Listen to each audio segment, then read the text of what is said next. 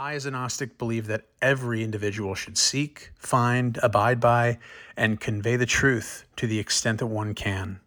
Also, each of us can only draw inferences and conclusions based on his or her own frame of reference, i.e., based on the knowledge one has accrued. The extent, the intensity, objectivity, and open mindfulness with which these truths are pursued directly affect the veracity and expanse of one's knowledge base. Included in these considerations is the pragmatic reliance on conveyances and conclusions of others and the basis for their veracity.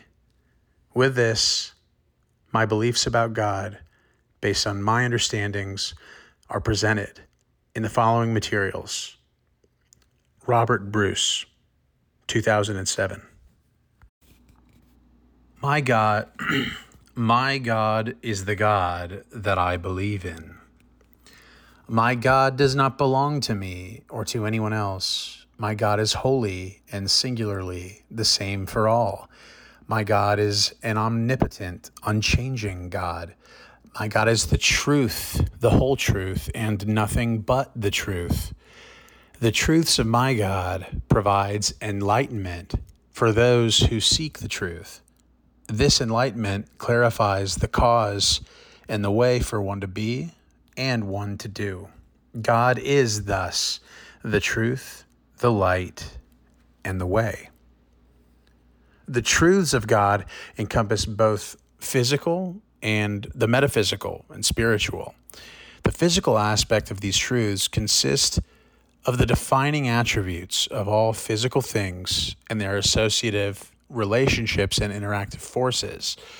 The spiritual aspect similarly defines all mental entities and their interactions. This encompasses the whole of the universe. Metaphorically, then, this includes all of the order of the universe, the Lord.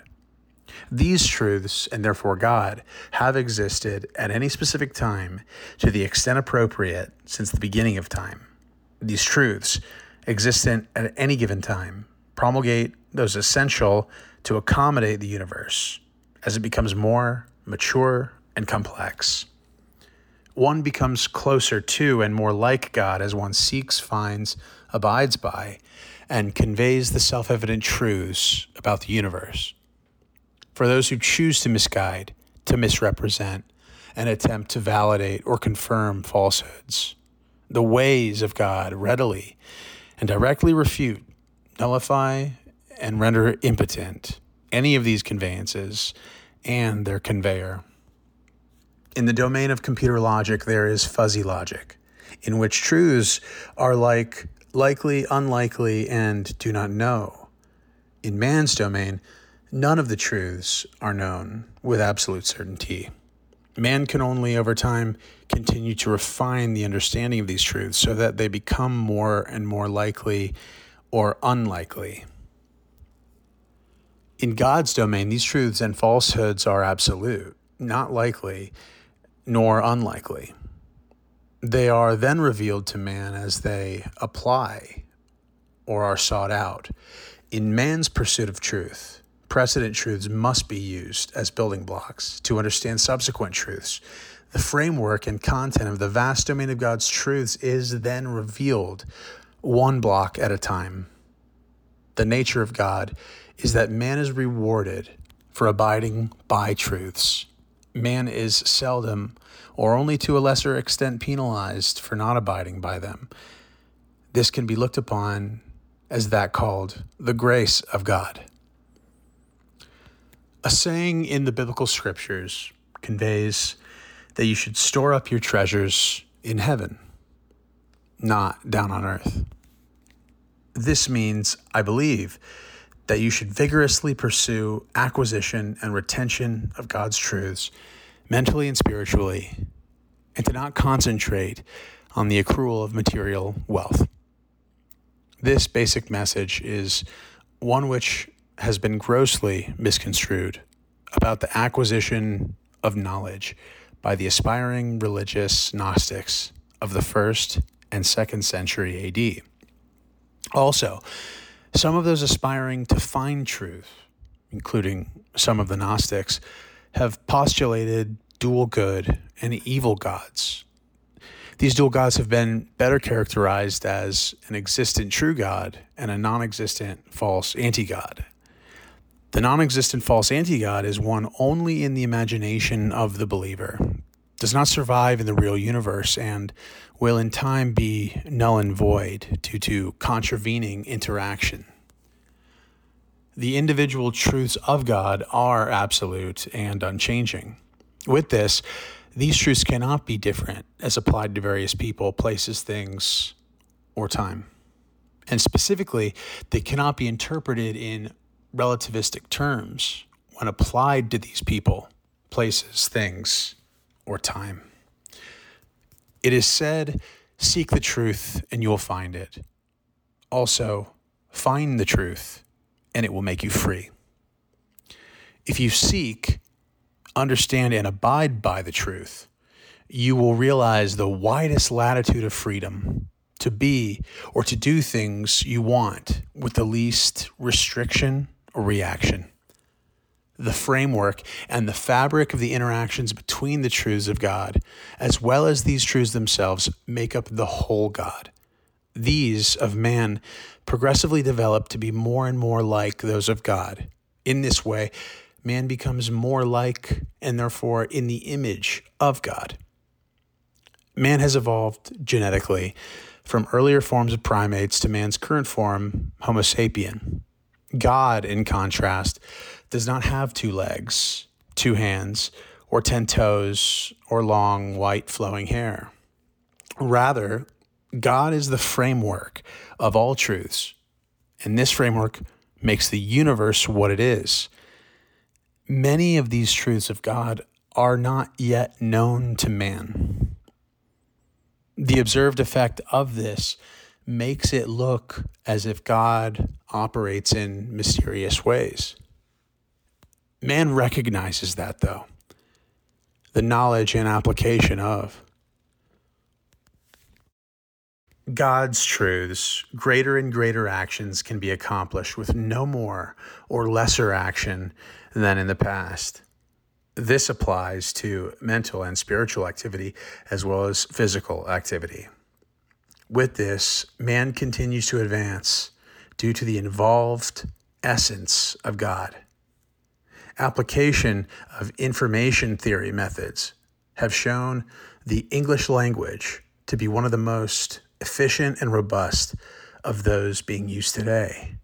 This has been due to the development of this language as a complementary evolution from many other precedent Indo-European language comes from.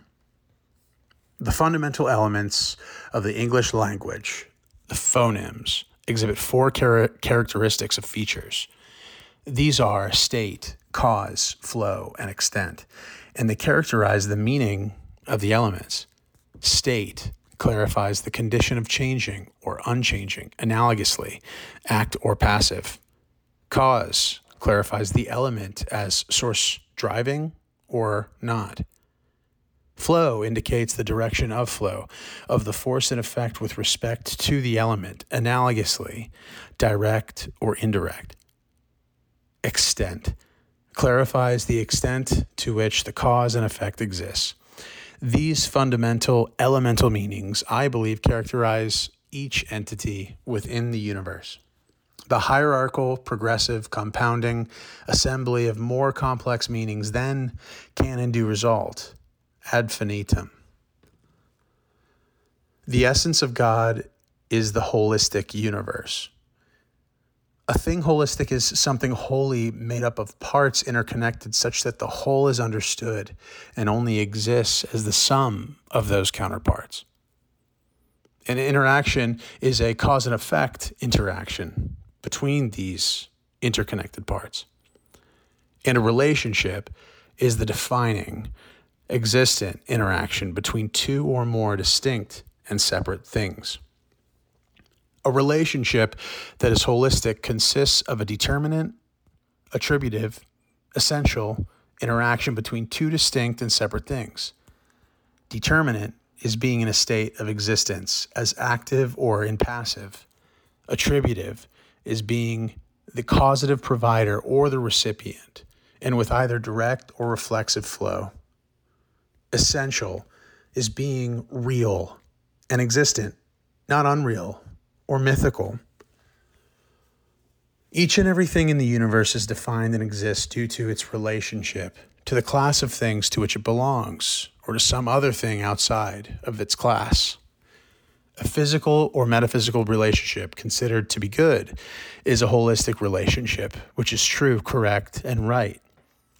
A physical or metaphysical relationship considered to be bad or evil is a holistic relationship, which is false, incorrect, and wrong.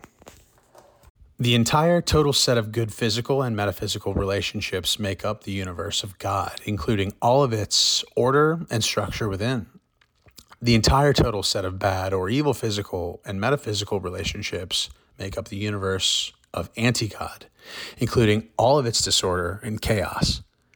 The total universe is made up of the universe of God's coexistence with the anti-God, such that both together make up the total composite complete set of all existing things and their interactive relationships and parts.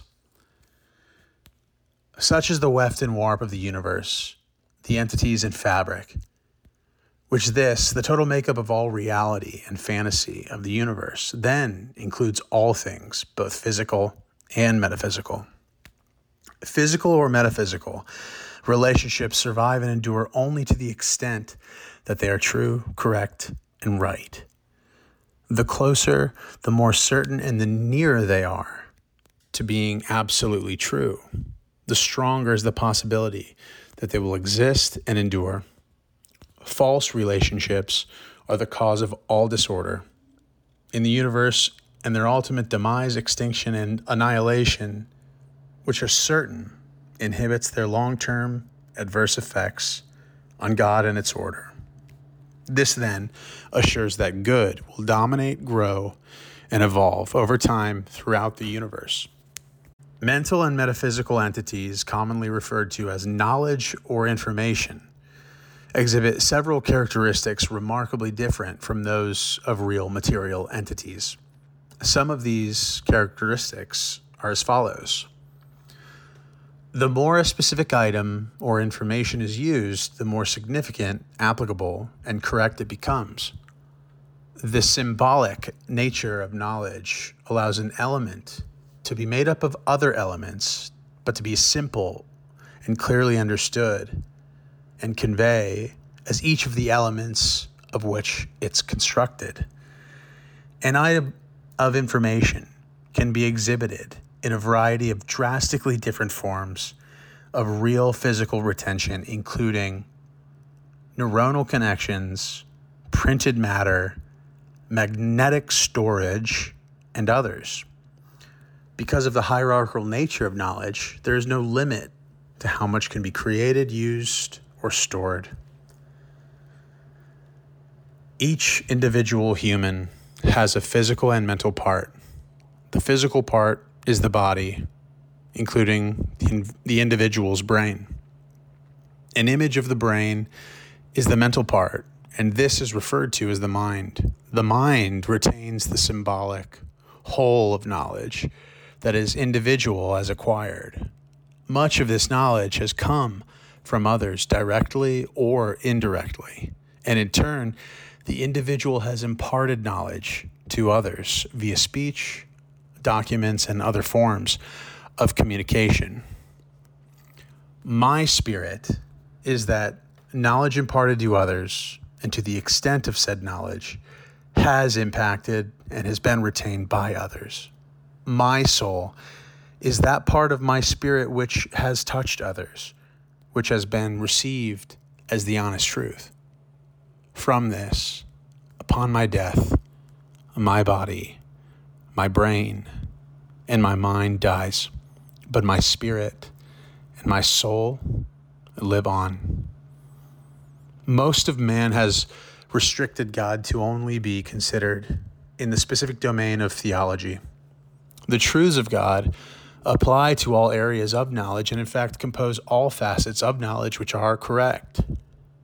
Each relationship between entities, whether animate or inanimate must be equal but different relative to the impact of the individual objects for the relationship to be true.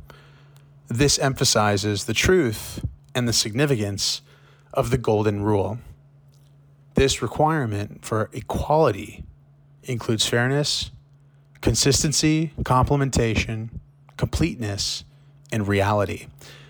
This aids in the explanation of the golden rule, the biblical 10 commandments, and most other codes of conduct for humanity. This conveys the biblical Isaiah's principle of social justice. There are no truths perfectly known to man, and therefore one can err honestly in drawing conclusions and in deciding on a response which, when interacting, such errors being due to the difference of. There are no truths perfectly known to man, and therefore one can err honestly in drawing conclusions and in deciding on a response when interacting, such errors being due to a difference in the base of knowledge of each separate participant. To prevent these honest mistakes from causing actions and reactions to escalate out of control, tolerance should be used when reacting. Thus, turning the other cheek or giving the other party the benefit of the doubt can prevent mutually unintended adverse consequences. Again, man in his quest for truth will certainly make errors due to his lack of complete knowledge and understanding. This may be intentional or unintentional, dependent on the individual's motives. To prevent unintentional errors from escalating into conflict, one should give the benefit of the doubt to participants concerning the motive of the actions involved. This conveys the biblical Isaiah's principle of social tolerance. Faith is one's belief that something is true, irrespective of the degree of certainty to which the truth is known. Nothing in the universe is known by man to be true with absolute certainty. Every fact believed to be true in the past is at current time known to have changed from that in the past to some degree. Every fact believed to be true in the past is at current time known to have changed from that in the past to some degree. The basic difference between science and theology with regard to the certainty of knowledge is the threshold of proof required to accept a fact stated as being true as true. Science requires extensive and consistent measurement, testing, and analytical logic, proof of acceptance. Theology will accept hearsay statements passed down for many generations without knowledge of validity, accuracy, or credibility. God's truth includes all of these truths, and one's understanding of these is dependent entirely upon the extent to which the veracity of the statements about a truth are considered. The structure of the brain, and therefore the mind, provides for optional formation of symbolic knowledge as retained by the mind. This acquisition allows almost total individual freedom in the solidification of neuronal connections, imaging the mind as sensory input as processed. This processing involves an analytical determination of the validity of and conclusions drawn from that input. Additionally, the strength of retention of the input and conclusions is determined by the individual's own ability to process, including the extent of their concentration. This then provides the free will of the individual to retain, believe, abide by, and convey truths and falsehoods.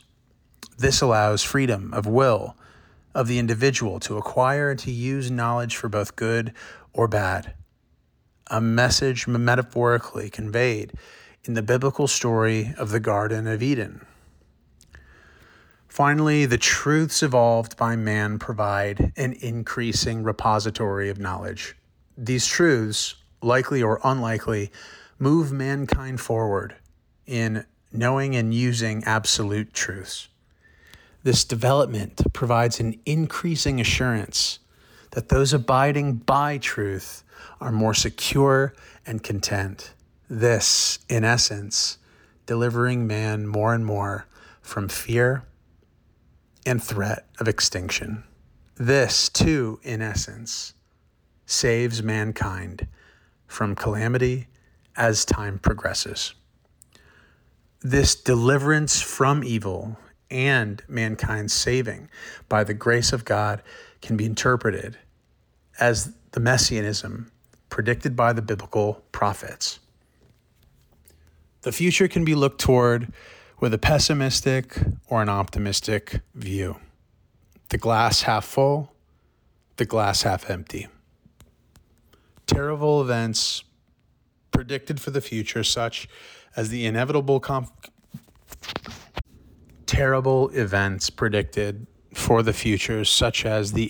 confrontation between radical Islam in the Western world, or the devastation of a super volcanic eruption at the caldera, which is now referred to as Yellowstone Park, approximately 100 to 300 years from now. Or the cataclysmic collision of the Milky Way galaxy with a neighboring galaxy bearing down on us, as currently predicted. Or the extinction of radiation from the sun due to fuel depletion several billion years from now. Very significant characteristics of features about the world and the universe are, contrary to the above, being clarified by scientists, which provide hope for the future of mankind. One of these is the dark force and dark matter, making up about 95% of the universe. Another is the elemental structure of all matter and energy being made up of strings.